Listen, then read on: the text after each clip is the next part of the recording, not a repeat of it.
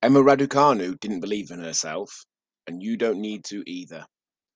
I've talked several times recently about motivational quotes and how they can often do the opposite to what is intended.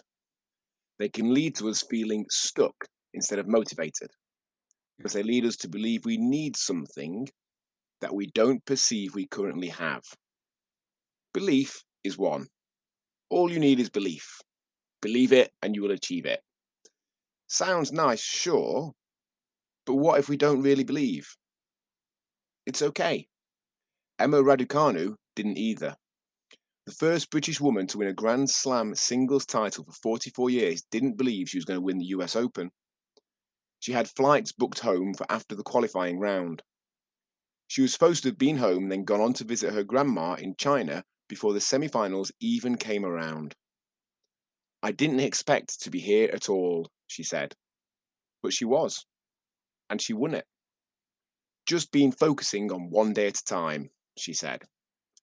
Because that's all that's ever needed for success in any area of life. Belief is nice, sure, as are lots of other things. Life going according to plan, nothing going wrong, other people behaving how we'd like them to. All lovely, none essential. We can just turn up a day at a time, make the best decisions we can in the only thing that ever exists, the present moment. Or, if not the best decisions, better ones than we're tempted to make. Like each hit of the ball, each choice seemingly fairly inconsequential. Temptation there to leave each one as there's always the next. But each one adding up, leading over time to us getting where we'd like to be, even if we don't really believe we can. Or not. And if belief is ever going to come, it'll come from the doing. Emma Raducanu probably believes she can win another tournament now, but she wouldn't if she'd have let those points go in that present moment.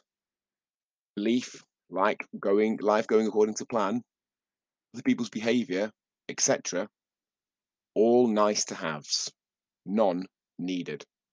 Just take it a point at a time. The best decision you could make right now, even if you don't believe you can lose that £20 and or develop lasting healthy habits, is to click this link, myrise.co.uk/apply. Much love, John McEnroe Hall.